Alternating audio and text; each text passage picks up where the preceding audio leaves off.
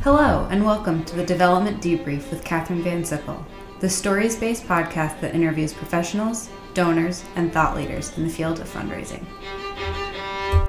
I had the absolute pleasure of spotlighting a great friend for this episode, Robert Khederian. If you like New York City, real estate, or have an interest in social media, you will enjoy this episode. I'm exploring a new idea here. How do other industries relate to our development work? Robert is a real estate broker who is first in his class.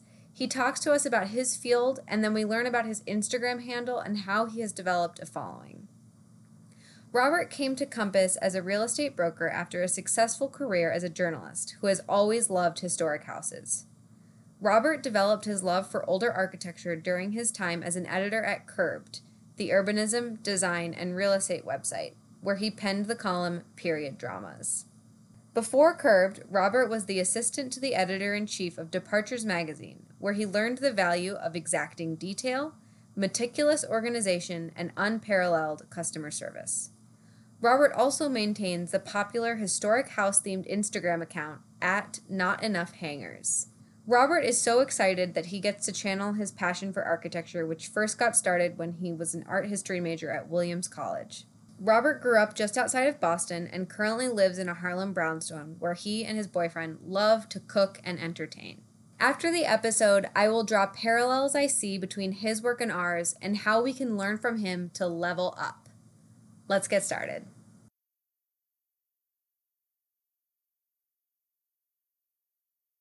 Welcome to the podcast. Thank you for having me. I'm very excited. So we met in 2011. We studied abroad together in Rome. Yeah, 10 years ago this month. We met for the first time. We had a lot of fun. Yeah, here we are. Yeah, so I was so excited to bring you on. It may seem surprising to some people. Why would I bring on, aside from the fact that you're my friend, why would I bring on a real estate broker? What does that have to do with development? To me, it feels very natural because I want to talk with you just generally about closing deals and how you work with clients.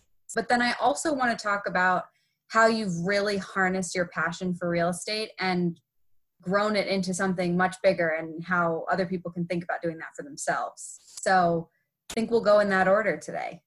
Okay, fantastic. People love these real estate shows, Love It or List It. $1 Million Listing, Selling Sunset. Love that one. All of those shows, which I confess I don't really watch, but I know of the shows. Are they accurate?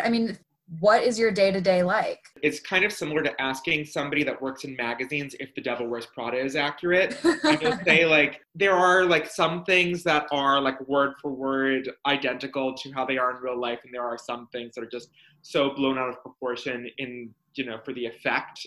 My day-to-day is very, very different. There are some days that are completely spent at home working on very unglamorous things like board packages for condo or co-op deals, working on just regular client emails. And then there are some days where you do get to look at really fabulous real estate and you're out and about and walking all over a specific neighborhood or covering various neighborhoods and having a lot of very client-facing interactions. And then there are days that straddle the line between the two where you need to get some office work done and then you also need to do some showings. My day will often change very rapidly. My schedule is very unpredictable.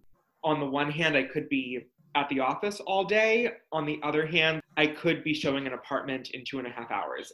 I just don't know. Are you comfortable with that fluidity, or was that something that you had to learn how to be more comfortable with? I love a very rigid set schedule, and I really don't like spontaneity. And that was something that I did have to grow to become accustomed to, and have faith that your schedule will work out for the best. Basically every broker has understood and felt these changes before. So I feel like a good broker should be understanding and flexible when possible. It's definitely an acquired taste. It reminds me of the few times that I've showed up at office buildings for meetings with donors and they cancel right then. Totally. There are definitely times when you're on your way to a showing and then the showing gets canceled. You just need to roll with it. It's all about the clients. Yeah. How do you build relationships with them? Because so for a lot of the listeners today, we manage portfolios of donors, and we're thinking about long game. We may be looking to get one major gift from them, or we're thinking about an annual gift and then a gift 2 years from now. Is that similar? Like, would you sell something to someone more than once? Talk us through that. Oh, yes. There's always the potential for people to acquire multiple properties. I mean, people go through different life changes that will require them to move. You know, often when someone gets married, they may want to purchase an apartment together for the first time, you know, and it may be like a 2-bedroom. Then let's say they start a family and 3 years later, they now have 2 kids and their 2-bedroom is too small. So now they're looking to sell that apartment and buy a 3-bedroom or a 4-bedroom, whatever. So you definitely need to think about things in terms of a long game. Like in sales, you need to really think like long term, because a lot of the times people, especially if they're first time home buyers, will take a while to make that first purchase. You know, you may be looking with that person for several months, and then closing the deal also takes several months. And then you need to maintain that relationship just through, I mean, I just like to stay in touch with people. I'm just naturally someone who values relationships. But if you stay in touch with them and you stay top of mind, then when they're looking to make that next change, they'll go back to you. Like recently this fall, I closed a condo sale on the Upper East Side with a client of mine who, she and her husband got married a little over a year ago, but we had been looking over a year and a half, like first a little casually. Then during COVID, they became more serious because they realized that their apartment, like that they were currently in, really didn't work for them. And then over the summer, they decided to take advantage of the softening market, and we did a deal that closed right before Thanksgiving. And I first met them probably early 2019, I would say, if not late 2018. What are examples of ways that you stay in touch?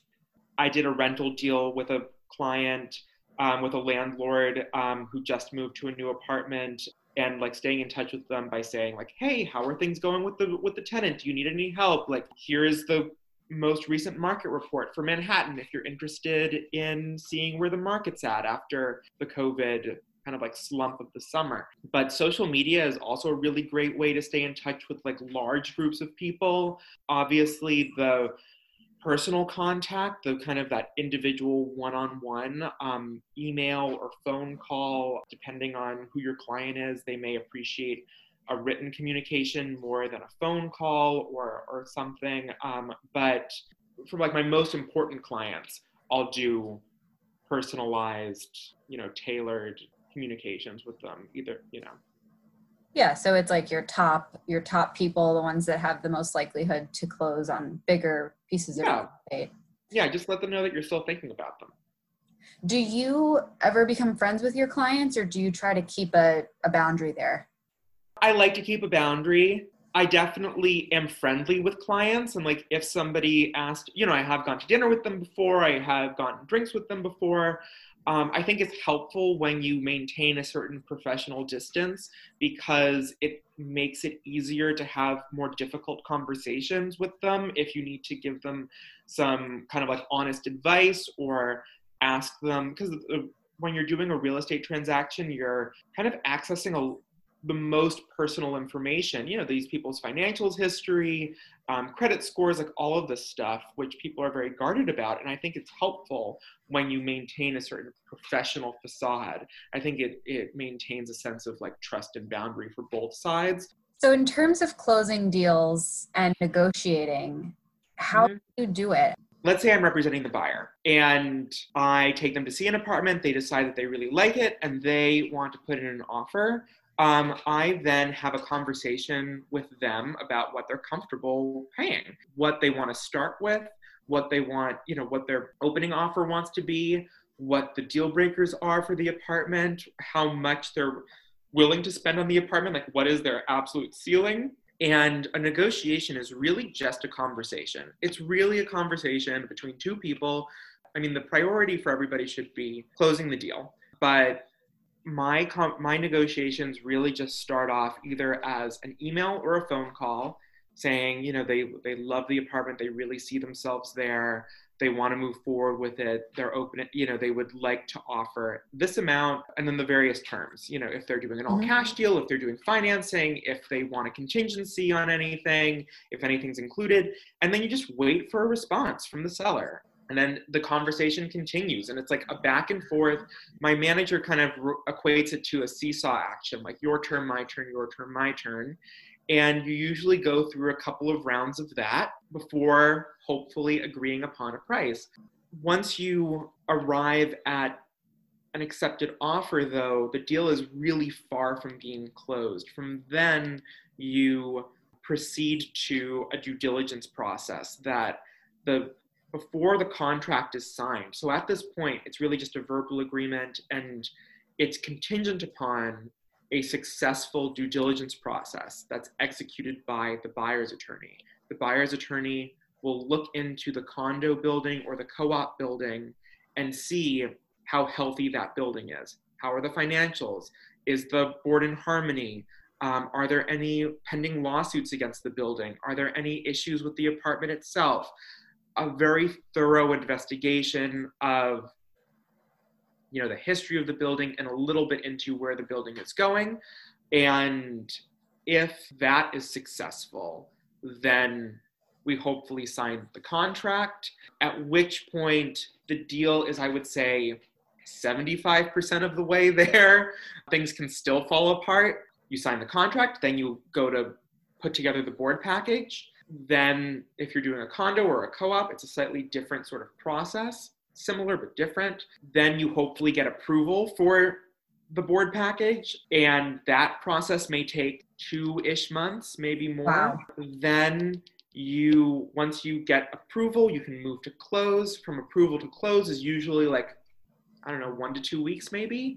So you really have to be patient. You really do have to be patient. I mean, yeah. The deal that I just closed in Brooklyn, we got board approval in mid-December, but we didn't close until the first week of January because of the holidays and everything. But the night before, usually the day before closing, you have a walkthrough where the buyer, goes through the apartment and tests everything, makes sure that the apartment is in the same condition that they originally saw it in. And there are definitely times when some things come up and then things need to be renegotiated and the deal could potentially fall apart at the walkthrough if something isn't included that's in the contract. So it's really it's a multi-step, long-term process that once you've done it a couple of times, you understand how it will go, but you need to plan for hiccups at every step of the way because it could happen. How many deals in process do you have at any given time? It varies. I mean, right now I have one apartment in contract that is hopefully going to close in mid-February, but we'll see what date it ends up closing. We still have a couple of loose ends to tie up before we submit the board package. And then I'm actively looking with a whole host of buyers. So right now I have one deal in the works, officially in the works, but I have a number of other irons in the fire where people are actively searching. Do you have a goal of how many deals you want to close annually, or is it more based on commission dollars? I am trying to switch to a sales volume. So this year I'd like to close 10 million in sales. Each transaction, you could have 3 transactions, let's say that the goal is I want to do 3 transactions. And, those transactions could be really big. They could be really small. So yeah, you could sell one $5 million apartment and that's half of your year. Exactly. So I think it's helpful to do it in terms of sales volume. But yeah, my goal is to do 10 million this year. So exciting. Yeah. Your Instagram account is one of my favorites. I love following. Thank you. It's called Not Enough Hangers. So tell us when it went from personal to professional and how you've built almost a 50,000 follower base. I think officially it went from personal to professional when I switched to real estate in 2018 from being in editorial and being more of a writer. and an editor. Yeah, it started to gain steam in, I don't know, 2014, 2015, somewhere in there, when I just started posting about older houses because that's just what I was interested in. And I've always really liked looking at old houses for sale and learning about old houses and being interested in like how architecture reflects the way that we live or the way that we did live. Yeah, everybody always asks me like, how did you grow such a following? I'm like, I really don't know how I did it. I just posted what I found interesting and what really appealed to me. And it's definitely changed over time. I used to post, like now I post a lot, almost exclusively houses that are actively for sale. Mm-hmm. Before, I used to just post beautiful photos of old houses. So when you named it Not Enough Hangers, were you doing more around fashion? Yeah, it originally started because it was a Tumblr account that was about menswear in like 2010 or 2009. And then I just got Not Enough Hangers on like Instagram and Twitter because that's just what I did. And then I started posting to the account, not really thinking about it, and then, you know, thinking about the name and thinking that this would become something. And then I got verified, and then I started hearing that if you change your name when you're verified, then you lose the verification. So now I was like, okay, well, I guess I'll still be Not Enough Hangers. Like I've always wanted to change it to Not Enough Houses, but I don't. But now it's like a thing, or now it's like a thing for me at least. And I just really, I feel like I would be sad if it went away, but there are definitely times when I think it would be nice to have it just be like Robert Khederian or something. Mm-hmm. You've always loved old houses. Do you know why? Can you put words to why you're so passionate about that? I just always appreciated the sense of history to it. I find it fascinating when anything has a past life to it. And with an old house, it may have gone through several families. It may have gone through just one family over several generations. But I think that each room has an interesting story to tell. And often you see layouts that may not be popular anymore or may not reflect current lifestyles, but reflect how we lived at a certain time. And I just find that to be very, very interesting. And that may be why you loved Rome so much. Yeah, I mean, completely. I was an art history major. Something that I loved about art history was how the artwork reflected a political and social climate of a specific time, and that, you know, these people weren't just creating beautiful images and sculptures because they liked, you know, marble to look a certain way. It's because there were other factors that were coming together to produce this work. And it's very similar in architecture, where there are a variety of social and economic factors that are coming together to make a colonial revival house, to make a Greek revival house, and explain why a house was built in the way that it was. So you've done something brilliant, which I delight in this. You have posted the building for the Marvelous Mrs. Maisel and the apartment for The Undoing. I think there was a third one that you did. How did you get the idea to do that? That was so much fun. Oh, thank you. It was honestly just because I was interested in it. And like Marvelous Mrs. Maisel, I mean, everybody that sees that show talks about the apartment. Everybody that sees the show is like, oh my God, that apartment's just so gorgeous. So I was like, let's see. I was like, where was it filmed? Is it based off of anything? And it brought me down this like rabbit hole about the apartment building that it's set at and what the true layouts of the apartment building were and what the history of that building is.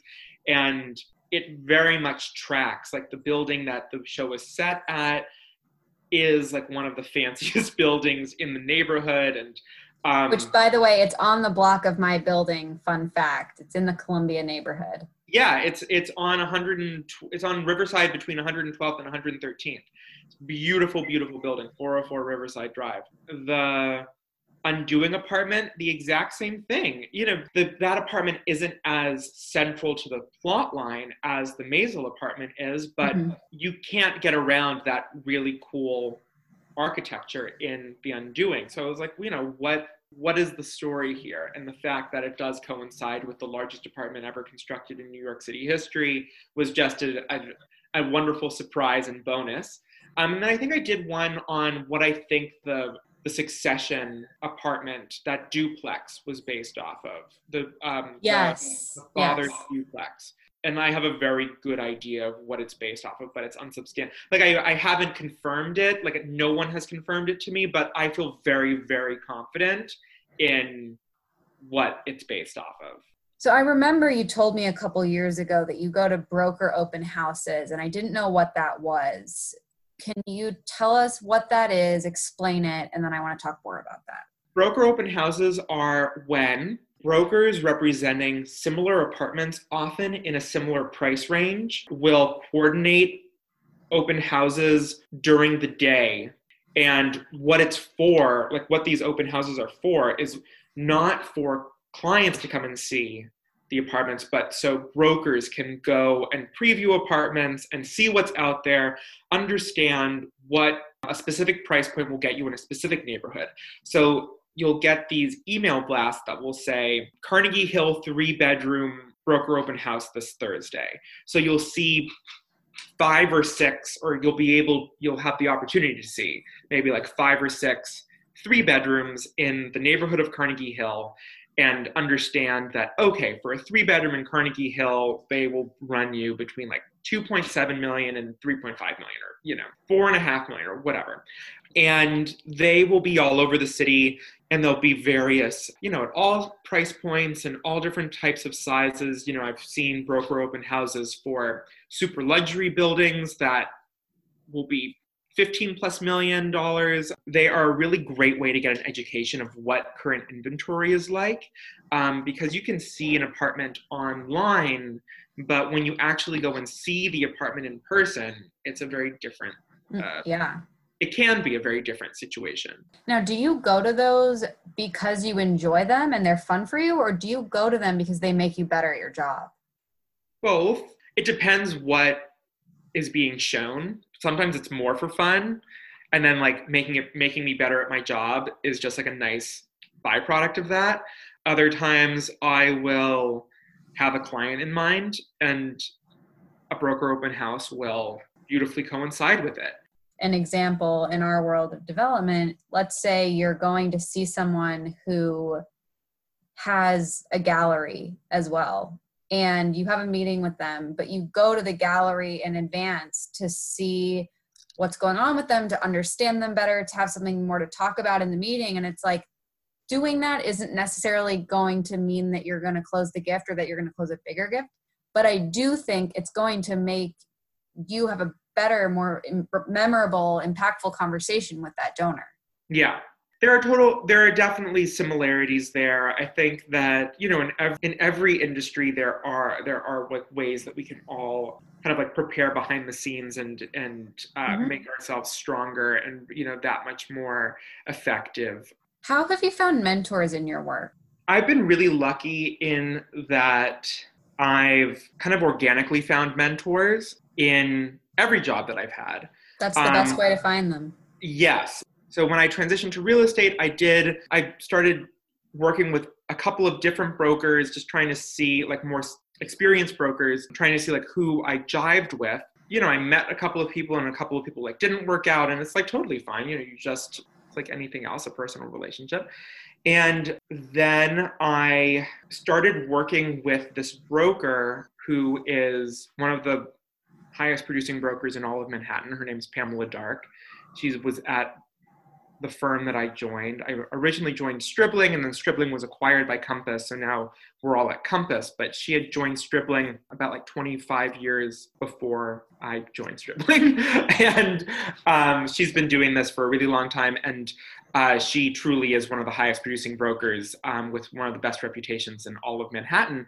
And we happened to sit next to our desks just happened to be next to each other. Then one day she had a client that she didn't have the bandwidth to take on, so she asked if I would be interested in helping to work with that client. That went well, and then she gave me another client, and then another client, and another client, and then we developed this working association, and she has turned into this like wonderful support system. I mean, she loves to help and teach, and she's just kind of like naturally kind of like nurturing in that way. And she like flat out told me like, I really want to be your mentor. And I was very happy to have that, and I still am. I mean, I talk to her almost every day. She helps me with negotiations. She helps me with pitching listings. She's there if I need her. She's there if I don't need her. Like she's wonderful. Very, very wonderful.